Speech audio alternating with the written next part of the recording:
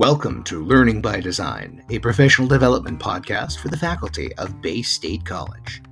I'm James Grenier from the Office of Instructional Design and the Virtual Center for Teaching and Learning.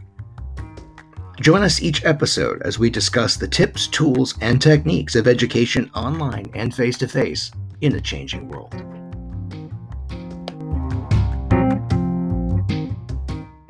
All right, so welcome and thanks for tuning into the podcast today. I'm James Grenier, the instructional designer for here at Bay State College, and this is part of a series of continuing podcasts on the topic of education.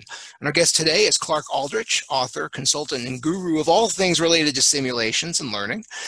Clark's newest venture is a technique called short sims, and he's graciously agreed to join us today for a chat about this exciting learning technique. Thanks, Clark. Welcome. Yeah, my pleasure to be here. What could you tell us a little bit for people who are brand new to the idea of short sims? What are they and what are you doing with them? So it's a very, very big concept in a very simple package. The very big concept is how can we change what we think of when we think of educational media? So right now, if you think of educational media, you think of a textbook, you think of a film, you think of a lecture perhaps. And when we ask students to do things, they tend to take tests or write papers or talk in class.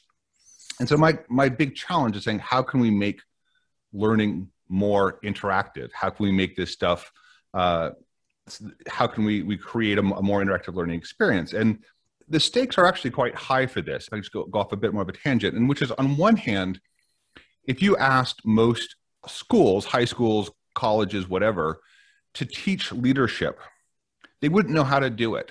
I mean, they'd say, okay, well, we'll have a lecture on leadership, or we'll get a book and we'll all study a book on leadership or whatever. But, you look at a skill like that, a learning to do skill, an action-based skill, and you start really realizing as you start peeling back the sort of the academic onion that we really have over however many years, 400, how long has it been since Gutenberg? We've really developed a philosophy of educational content around passive content, not active, because it's been cheap and easy to deploy. And so, again, we stop short when we have to do things like teach leadership or teach project management or teach security or teach stewardship, all of these active skills. We really don't have the arrows in our quiver to do. And that's sort of one side of the coin. The other side of the coin is, school is basically unfair right now. Right now, there's a tremendous amount of students, and we all see this, who don't speak the language of schools, who don't speak this sort of passive learning to know content, and they have to translate it. And in the translation, they become frustrated and sort of unhappy, and there's nothing native about it. So these action-based learners, I think, are probably result in a tremendous amount of dropouts. And one thing that I've done in my various research is looked at people who utterly failed out of high school. We're ne'er-do-wells, we're problem students in high schools or colleges, and then went into a place like the military that understands this notion of action-based learning, and they thrived and they became superstars there. And so again, same person, different context. And that, I think, when you look at some of the societal ills that we've been looking at in the last number of years, 5, 6, 10, whatever, I think a lot of it is because a lot of the action-based learning people, typically males, but obviously not exclusively, have really just not found a home in schools. And so, you combine those two things. You combine the fact that we can't teach active skills like leadership on one hand, and the fact that we have an unfair system, a system that discriminates against a huge percentage of the population on the other hand, and you starting to realize what a massive problem we have in front of us. Yeah, so you're really talking about, really, when it comes down to it, just an equity version. Where is the equity issue, which you're talking about people who learn in different ways, and trying to do that. And I think in some ways, so Bay State is very professional oriented. So we have a great nursing program that's well forward, therapy assistant program, so PTA, and even some of the IT and the business, they're getting more and more hands-on. We had a fashion major that they're working on now, which is a fashion retail marketing. They're kind of redesigning that. So it's interesting when you talk about doing this, especially now with the pandemic. There are things we can still do face-to-face, but there's also a lot more online learning. How would you look at short sims, or have you looked at short sims as kind of trying to take some of that content and make it more active in a situation like that? Right. And again, just just slightly to nudge us a little bit, it's not just a matter of how do we make our old traditional content active, which is definitely part of it, but the other part is how do we approach new areas that we didn't dare to tread before because we didn't have the methodologies to do so. So I think there's both sides. How do we make the current content better, but also how do we address areas that we never addressed before? And the other, again, let's just add more questions before we start answering any of them, because I'm me and you're you.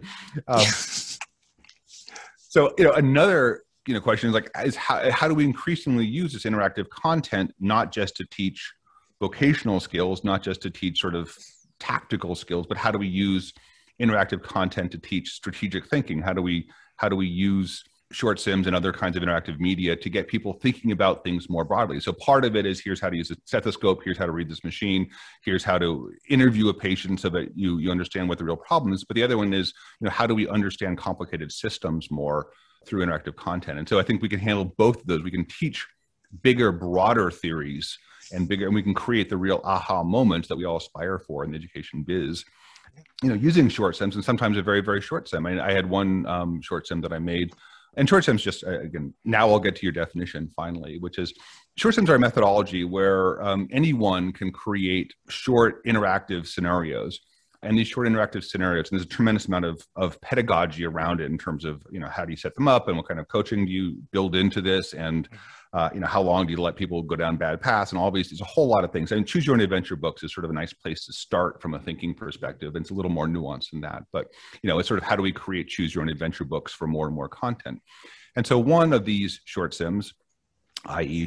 Choose Your Own Adventure books, but in a very short way, gave someone the challenge, had them thinking about diversity. And so this issue around diversity is saying, you're a farmer and you want to grow crops, and you can either grow the same thing you've always grown, sort of the plant raspberries, or you can plant a diversity of different fruits. And most people, you already know how to plant raspberries, you already have raspberries planted, so you kind of keep leaning into creating, in this case, doubling down on your homogeneous environment, and you keep planting raspberries because raspberries are profitable, and you try some of this new stuff and it fails, and so you get frustrated, and so you keep going down the raspberry path. And then suddenly there's a raspberry drought or a raspberry blight or a raspberry, it doesn't really matter what it is, but something that just kills out your entire monoculture, and then you're left high and dry. Versus you could play the exact same short sim and go for, force yourself to embrace a diversity of plants, especially plants that you're not so familiar with. You start off roughly, you don't really know what you're doing, and it's frustrating, and you lose a bit of money, and some of your fellow farmers who are just planting raspberries do better. But because you kind of pursue down this path of diversity, we don't call it diversity, but this path of moving away from monocultures, after 3 turns, again, the whole simulation takes about 3 or 4 minutes to play. It's not a long one. But now suddenly you have a thriving farm that has survived and even thrived when all your competitors got wiped out by the raspberry blight. So again, it's a little example of how you can create a few interesting interactions by learning by doing rather than being learning by told. You understand the problem infinitely better, and you understand the solutions infinitely better, and you actually learn things like conviction, not just sort of a passive awareness of things. Yeah, and by the way, I love that little sim because I played it several times. And one of the great things about it, you mentioned the Choose Your Own Adventure. So people who aren't familiar with that, there were these books you could read, and you could flip to different pages that said, if you enter a lot of it was like Dungeons and Dragons related, but it could be science fiction, it could be anything. There were romance, Choose Your Own Adventures, all kinds of things. If you choose to act the person out, you go to page 5. If you choose to walk away and chicken out, you'd go to page 15, whatever. And so it would take you down your own path. And I noticed with that simulation you were talking about too, is like that was really engaging. And there's an element to these where you want that choice and you want to try. And I remember the first time I tried it, I said, okay, I think I know where Clark's going with this. Let me try to go down this path. And it kind of took me where I wanted, but then it took me in a different direction. I said, wait a minute, I have to try that again. One of the things, and we also talk about this, and Peter Shea, who actually is going to interview another one with us, who's done a lot of this kind of thing. He has this great example. Yeah, he's great. As a matter of fact, he's the one that connected us years ago, and I appreciated that. He talks about the flight simulator. His typical example is you want your pilot to be someone who attended Harvard and had 1,000 hours of high quality lectures, or someone who went to some community college somewhere in the Midwest, but had access to a flight simulator and had 1,000 hours in which to use that. Who do you want flying your plane? So it's very much sort of that, as you're going. And by the way, I would choose the simulator. And part of the reason, though, and getting back to that sort of making your own choices, we all know the first thing they do in a flight simulator is crash the plane on purpose. No, it's crash the plane in that by accident, but yeah. No, I crashed it on purpose. Maybe I try to fly into the bridge on purpose, but yes, and then I end up crashing not on purpose. But yes, I get your point. But and that gets to one of the giant, profound observations, which is we only learn when we're lost. We don't learn when we don't learn how to get somewhere when we have a GPS telling us where to go. We only learn when we're trying to get someplace and we get totally lost. And it's that sensation of loss that gets us leaning forward, that gets us, I want to get over there. I want to get to that convention center. I want to get to that restaurant. I want to get to that meeting. And I can see the building from where I am, but I can't figure out how to get there. And that's when or I'm late for a dinner party and I'm stuck in the middle of suburban nowhere and time is ticking out. We only learn when we're lost. And so some of the goal of a good simulation design is saying, how can we get people lost? I want to back up for 1 second here, because I think something like a flight simulator is both a great analogy and a terrible analogy. It's a great analogy because it makes the argument effortlessly. So that's good. But it's a bad one because it sets a precedent that is fairly untenable by most people. And so that becomes sure, if I could afford something like a flight simulator, why not? And the problem, again, flight simulators are even worse because they are not just, it's not just expensive to build the next flight simulator, but they require very specialized hardware, which is a problem for most people.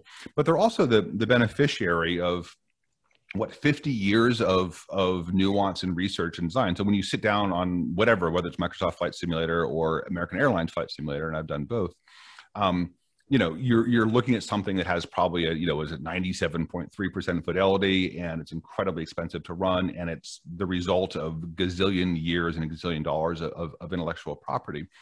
I think that's too daunting for all of us, and certainly too daunting for me. And I tried to go down that path, and I did not succeed. So for me, it's exactly the opposite approach now of saying, what's the simplest thing I can do? What's the least I could do? How can I use clip art well? How can I create a meaningful interactive short sim in about 2 weeks' time? What's the least that it takes, and what's the methodology that I can develop in order to get anyone, a professor, on over a couple of long weekends. I built a great short sim. That short sim that I told you about, whether or not it's great or not, but I built it over a long weekend, and I was just like, I was bored, and it was a pandemic, and I had and I was stuck at home, so I was like, I think I'll build a short sim on diversity, because I'm just you think about it. So I'll build a short sim where someone can teach themselves the business value of diversity, and it takes them 3 minutes to play. It took me a long weekend to create, and so that's got to be the goal for us, is not to even talk about, of course, not to think about flight simulators or AAA computer games as the standard, because they're not. They're actually incredibly hard to work with and very hard to customize.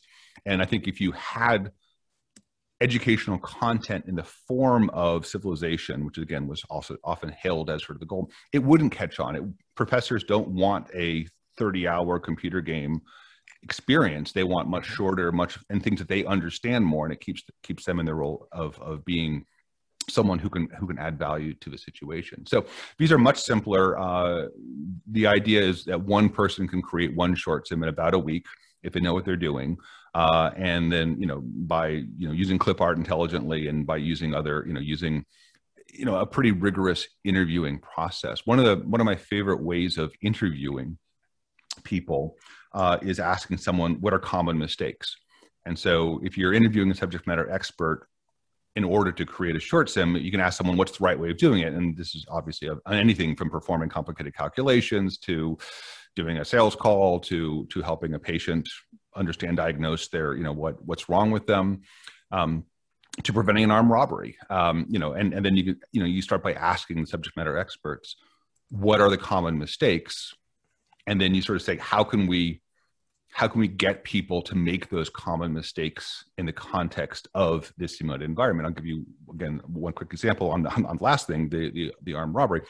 I create a sim where to help people understand, if you're a bank employee, how to prevent armed robberies. And so, okay, I start off the sim saying, okay, you wake up, you wake up in the morning, you have a busy week ahead of you. You have, you're in charge of a bank branch. You have breakfast. What do you have for breakfast? I'll give you 5 choices. You want orange juice? You want grape juice? You want Pepsi AM? Because it's always fun to say Pepsi AM. Make your choice. And it's a silly question. It's stupid. There's no importance to it. You make your choice. Okay, great. You drive to work. You have to park your car. Do you park your car really close to the employee, really close to the bank entrance? Do you park it a little further away, or do you just drive around the parking lot? And so everyone's going to say, well, I know I shouldn't park right in the best possible spot, so I'm going to park a little bit further away and drive in parking lot. Who wants to do that? So I park, you get out, and there's suddenly an armed robber who is hiding, in the woods, who pulls out a gun and what's called a morning glory robbery, where they rob you sort of first thing in the morning before anyone else gets there. If you had driven around the parking lot, you would have seen the bad guy's car, and then you would have looked a little closer and you would have seen the bad guy, and you would have called the police. And so, in 2 turns, we set you up to make you very receptive of saying, A, robberies can be prevented, but B, when we get distracted and start, focusing on other things, we can let important clues slip by. Yeah, no, that makes a lot of sense. So when you first start, the element of choice, again, you've started right away, talked about what are you going to have for a drink, before you head out.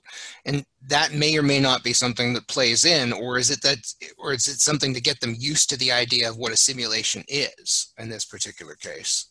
The nice thing to say is it gets them used to making choices and not really worrying too much about them, because you do want to desensitize people to choices. The more evil thing is that you're setting people up to be sucker punched. You're setting people up to take this stuff for granted, to let the stuff flow over them, and then get them too comfortable so that they make the mistake. So it's a fair sim. There's nothing about it it's not a cheap shot, but most people, I've set this up, most people are going to fail. Most people are going to have a gun pointed to their head, even though they know it's a sim of preventing robbery. They're still going to probably make the mistake. I've set them up to make the mistake. And the reason I set them up is because it's a real world mistake. That's what we all do. We all focus on getting to work. We all focus on being productive. We all focus on being good at customer service, so that we miss, in this case, sort of the obvious clue of a bad guy. So it's a complete setup on one hand. And on the other hand, it is sort of getting them used to the interface itself. Yeah, and it's low stakes. Because it is indeed a simulation. It's a metaphorical gun, not an actual one. Yeah, it's a literal. It's a representation of a gun as opposed to a metaphorical gun. I'd like to do one with a metaphorical gun. Yeah, well, there you go. Sorry, but it sounds like a fun challenge. But great, some philosophy sims. That's all. So, this is not a pipe. Yeah, maybe it's a pipe and not a pipe at the same time. Depends on if it's in the box. A painting of a pipe. Is a painting of a pipe a pipe? Yeah. Oh. So I do want to ask you about some of the technical side a little bit, but I guess what I'm talking about, you mentioned the subject matter expert and how it opens up the conversation. So in a college course, we've used these before. And so if you're working with a professor, what this really can do is open up the conversation in a larger way. So the student goes online, they go into Canvas or whatever the learning management system is. Maybe they go through the simulation prior to a lecture section, or in which case, a lot of times we flip the classroom. We don't even lecture. We'll play a lecture ahead of time. In this case, students could go through a short simulation if a professor had it and open up that larger conversation in class. They might say, all right, now that you've gone through the simulation, what did you come up with? Share with each other either, or share all to the major group at the same time. But you're opening up those larger conversations. They might say, oh yeah, I did that and I faced the gun right away. I really should have paid more attention or something. Absolutely. And there's a bunch of different things there. And first thing is, if I were a professor and I would be sort of saying, I think I want to make a short sim, but I'm not quite sure on what, it would mostly be on like, what's the stuff I can't stand to teach anymore? What's the stuff I really, really hate teaching? And most people hate teaching for one of 2 reasons. One is because it's too easy to teach and it's kind of boring. The other is too hard to teach and no one gets it. And so if I was a professor and saying, well, here's just some basic information I want everyone to cover. Great. Let's do a short sim on it. Let's get it out there. Let's get them playing with it. But in the other short sims are good around, here's this thing. No one ever understands the figuring out the cost under the curve in Econ 101. Everyone always gets lost on that, or everyone always gets lost on derivative, non-Euclidean geometry, whatever. What are the things, especially in situations where you say, I, as a professor, can explain something in class. I can give a great lecture on it, my best lecture ever, on how to perform something. And then I give people homework and they all just get deer in the headlight looks. So in some cases, how do I bridge the gap between my fabulous lecture and them actually being able to do it? Because oftentimes it's not just hearing the content once, but being able to play with it and play with the content in sort of a chaperoned way. And so you can build in chaperoning and, here's the mistake. Here's not only that you made a mistake, but here's why you made the mistake. And, here's a different way of thinking about it. And so in some cases, you can use a short sim to sort of teach a big idea that maybe people have missed. Other times you can sort of walk people through a process, giving them higher level abstracted decisions to make sure they understand the philosophy before they then start, zooming in even lower and understanding the specifics. So you can do all of that in the short sim mentality. The other, and again, we collectively who are working on this stuff are faced with a lot of really interesting decisions right now in terms of content. And one big one that you mentioned here, how much free will and how much diversity do we want a sim to represent? And diversity in the sense of, if I play this sim and you play this sim, is it better if we get really different answers or not? Are we personalizing the experience? And those of us who grew up on computer games, especially complicated computer games like Civilization, take this notion of diverse outcomes very personally. You sort of want to create your empire and therefore you want to focus on trade or you want to focus on whatever. And, to what degree is that kind of diverse outcomes valuable in what kind of short sims? And these, again, I don't have a good answer for you. I think in some cases, it's a huge mistake to have a huge diversity of outcomes. It's probably a mistake to build a huge diversity of outcomes for the first time you make a sim. So I think we start off with this native expectation that diversity of outcomes is good. And then I think we kind of grow up a little bit and say, well, maybe a more predictable experience that where people's mistakes, where we can catch people's mistakes early on and sort of put them back on the right path is maybe a better thing for now. But then I've also built simulations that have, that have allowed people to travel down many, many different paths. And there's some fun in there too, but also people get more lost and, it's not quite as zippy and pithy. And, so if you're a professor and you say, I want to give people an open-ended simulation to allow them to play around with something and kind of come to their own conclusions. And then we as a class can talk about that. And that's when we get the situation saying, how many people ended up with the civilization revolting? How many people ended up with the civilization turning into a fascist society? How many people ended up with whatever? And then you can kind of ask those questions. Here's, you all ran a business and you made 10 business decisions. How many people had a stock price higher than $10? Okay. How many people had a stock price higher than $20? How many people decided to automate? How many people decided to fire all the employees and outsource or whatever? And so, you can, depending on the need, you can kind of create short sims that have a terrific amount of diversity, but in some cases, in more cases than we think, that's actually a terrible idea. And the most thing we want to do is allow people to go down a very predictable experience, make the mistakes they would really make in real life, like forgetting about the person, parking the car and going to work and forgetting that you have to be aware of such things. And then catch all the bad habits, catch all the mistakes. And then at the end of the day, sort of, be through the process in a very predictable way. And so these are just some of the pedagogical questions that we're still thumb wrestling and wrestling with as we're creating sims and we're seeing how the audience responds to them. Yeah, and that's actually one of the roles that an instructional designer would have with faculty, to sit down and ask them, what outcomes are you looking for? Because when we do any kind of assessment or any kind of real learning, if we're doing our job correctly, it's sort of backwards design. So we say to her, what's the outcome we want? How can the students show us they know something? And then how are we going to assess that? And then we backfill it with whatever the pedagogy is. So if you're designing a simulation, we're saying at the end, what is the outcome that we want? And a lot of these sims aren't necessarily a right or wrong answer. They're more open-ended. There are better answers than others as to what kind of results you get, but it depends on what kind of result you're looking for, and then walking them through that process. You mentioned also the simulators, and this is something that can be done without thousands or millions of dollars and millions of hours of time and coding expertise in 15 languages, right? Or any skill set whatsoever. I'm using myself. I have no skills. I have no skill whatsoever. I can't draw. I can't. I'm not programming anymore. I'm not doing any of this stuff. How can someone with no talent whatsoever in anything create really, really good simulations? And again, in hopefully in less than a week. And so that's the real goal here. I'm sorry, continue. No, that's okay. So that was my next question. What kind of platforms do you use, or what kind of platforms would you suggest? And I have a few answers here that I know already, but like a good lawyer would always want to know the answers first. At this one, I kind of do. Not a lawyer. But what would you say? Like someone's new to this or they want to try it. what kind of platform would you have them look at, or what would you suggest they look at as far as the tech side of it goes? I'm going to give three answers. The first answer is almost good news. This technology is going to become more ubiquitous in the short term. So according to everything I've seen, this kind of approach to content is getting more and more democratized. So that's sort of the good news.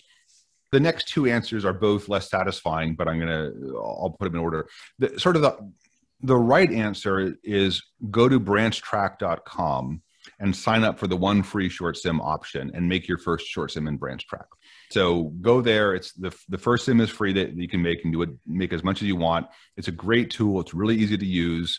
And just to get the hang of it, really understand, again, what it's like to think nonlinearly, what it's like to put together experiences, what it's like, how do you take challenges and present them to people in a good way. So that's the sort of the first thing to do. The second thing to do is look at an open source program like Twine and look at some examples of short sims in Twine and go down that path. It's a little harder to get started. It's a free tool. It's an open source tool. So it's sort of easy to say it's great. It's a little harder to do everything. So you want to get your skill set sharp in BranchTrack, and you want to understand it there, and then sort of move to a more open source tool like Twine. All in all, and again, or if you're using Captivate, Captivate provides, again, like Twine, sort of a harder way of doing it. And so you want to learn on a native tool where it's designed to do learning to do first, and then move to a tool to which you perhaps have more ready access and even some support. Yeah, and for our faculty here at Bay State, I'm able to walk them through that sort of a process too. And you're right, BranchTrack does give you the basic start, and it's really great too because you get to kind of move around as far as the branches go. It's very easy to manipulate. It's all right there on the screen, so it is easy to drag and drop. And then you can add characters. You can have the characters talking to each other, and there's a lot of different options there. Some of the early ones, I remember Peter and I were talking about when we did the rhetorical simulations, or RHET sims as he called them. The whole concept was to give writing students the ability to see what good writing was and to make choices. So instead of having to do that, because the challenge was to generate the text. So when you get, especially we worked with basic writing students will always, of any kind, and this is probably true in the corporate area, they'll say, well, give me an example. What do you want me to write? And so we would do is we'd give them like 3 different examples, and we'd say, here's your simulation. This is who you're trying to talk to. This is your outcome. And you'd say, you're writing a introductory letter or a cover letter for a resume, and the person you're talking to is Marcia Fagenbaum. She's 42-year-old marketing manager, and you're going to tell her why you'd be the best person for this job, why you deserve an interview. And then there would be, one really great choice, and the next choice would be okay. And then the way we did that particular one was the last section was a really horrible choice, like you would never say this. And then they'd click that, and we did it with PowerPoints, and it would take you down to the next level. We'd open up that conversation. Okay, what did you choose, and what you think is the best option? And what's nice about something like BranchTrack is it's just so much easier to see that. Again, I got my little simulation brain going when you mentioned the RHET sim there. And so a couple of different ways of approaching that. One way of approaching that is sort of saying, maybe I don't want to get students worried about all the wording, because words, you either like words or you don't. If you don't like words, trying to organize words is pretty miserable. So you can say, rather than have to write a letter, all you have to do is organize it. So 3 paragraphs. Is the first paragraph going to be building relationship? Is it going to be a nice thing? Is it going to be about me? Is it going to be about the author? Should I praise the author? Should I praise the person saying letter to and say all these wonderful things about them? Or should I don't say anything and just cut right to the chase? So that might be the first decision of, do I play nice? Do I gush and praise and suck up? Or do I do nothing? Second paragraph, I'm going to explain my own value proposition or my own whatever. Do I make that as short as possible, 2 sentences, sum it up as fast as I can, or do I want to spend 6 paragraphs on it going in great detail? And then the third decision is, do I want to give a next step for that person to do? Do I want to say, don't worry about the next step, I'll take care of the next step. I'm going to email you again in a week and we can talk about this. Or do I want to, point to some point, hey, I saw we both went to blankety blank college, go Browns or whatever. So you give people, in this case, 3 strategic decisions to make, and maybe each one have 3. They don't have to do any writing at all. They just have to make some strategic decisions, and then they can sort of see how it plays out. And then in the right sim, you'd have customized feedback, in terms of the person got the letter. Well, first of all, here's what the letter would look like, or here's one way that letter would work if you made those decisions. So again, we're not making anyone do any writing. We're just making them think about the structure of a letter. And then, so here's what it would look like. And then part 2 of that is, and here was the response. Here's how it worked. And by the way, if you wanted to go over and try again, saying, "No, I didn't get the job, but the person liked me and recommended me to someone else. So that wasn't too bad, but I really want to get this job. Let me try again and make some different decisions." So, we have 9 permutations, not so hard to program. But someone can, play through that sim 3 or 4 times and really experiment with different formulas and sort of see what works in a very finite world, but in a way that feels very open-ended.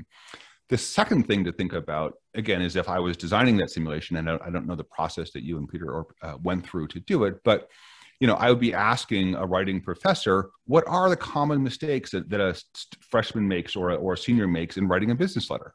And they're going to say, "Oh my God, I can't believe all these students do blankety blank and not blank, or all these students do that." And so, you end up with 10 or 20 common mistakes that a student does when writing a business letter. And now when you're making the sim, you look at all those mistakes and say, you rub your hands and you give your evil laugh and say, how can I create a situation where I can get a student to make as many of those mistakes as I possibly can, in a way that's fair, in a way that's not a cheap shot or sucker punching them. But, how do we create a very natural environment where we allow people to both make these mistakes, call them out on the mistakes they made, in real time, say, nope, the reason you want to do that is X, or I understand the reason why you want to do that, but it's wrong because X. So in that sort of second scenario, it's less of a laboratory. You're less playing with the concepts like in the first version, but there is there's more of a right and wrong. No, that's wrong because. No, yes, that's right. Good job. You avoided this trap. Well done.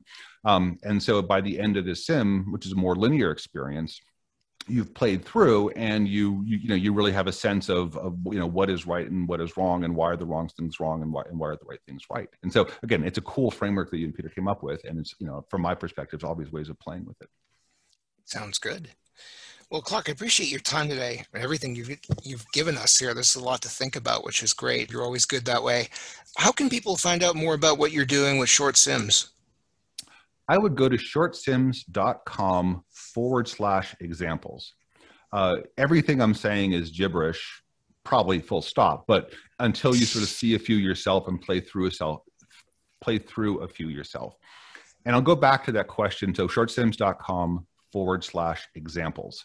And that'll give you whatever, 7 or 8 short sims to play with. And you can watch videos too. You don't have to click anything. If you're really lazy, you can just watch the videos of other people playing them and just sort of get a feel for them. That's a really, really important point, because again, most people's responses are, "Oh, these things seem scary, and these things seem hard, and these seem impossible." And you look at them and go, "Yeah, I'm in. No worries." Mm-hmm. So there's 2 things. They're incredibly easy, relatively speaking, to create, but they're incredibly profound in the change they can bring about to education. And that's what I think the other most important thing is. We are a highly flawed, unfair system, and we discriminate all the time against people who are action focused, not who are learning to do people, not learning to know people. We have massive dropouts in this country. We have massive inequities of education, not because people are lesser and more smart, but because people are good at this sort of symbolic logic that schools thrive at, or they're not. So it's very simple in design. It's massive in its implication. The more we can start propagating short sims as a pedagogy, in the same way we have textbooks, in the same way that we have lectures and PowerPoint slides, if we can start propagating interactive content, we can bring in huge amounts of the population that we have ruthlessly cut out of education, higher education, in any native way, which is just tragic, tragic, tragic. The other thing is, now when you start saying things like, can schools teach leadership? If you have 3 or 4 short sims under your belt, you go, yeah, you know what? Schools can teach leadership. And yeah, you know what? I think I'm going to create some short sims to do that. And we crack the door open to starting to realize that we can teach these skills that we just couldn't before. And that's going to help all of us. That's going to help our own job security. That's going to help our own relevance in this world. So not only are we doing good for people for whom schools have not been a very good fit, but also we are greatly opening up our ability to teach stuff that could never be taught before, and now we're much more valuable to our corporate friends. Now we're much more valuable to our students. Now we're much more valuable to ourselves.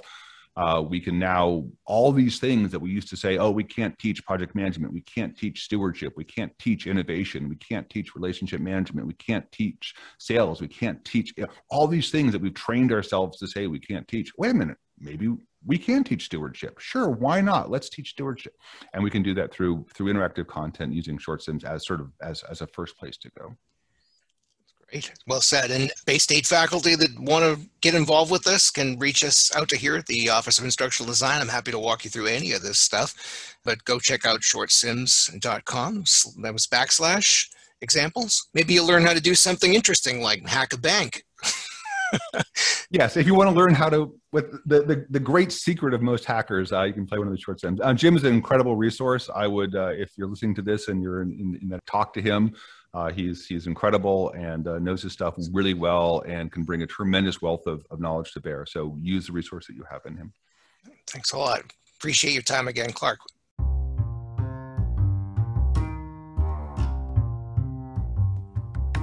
Thank you for joining us on Learning by Design. Tune in next time for more.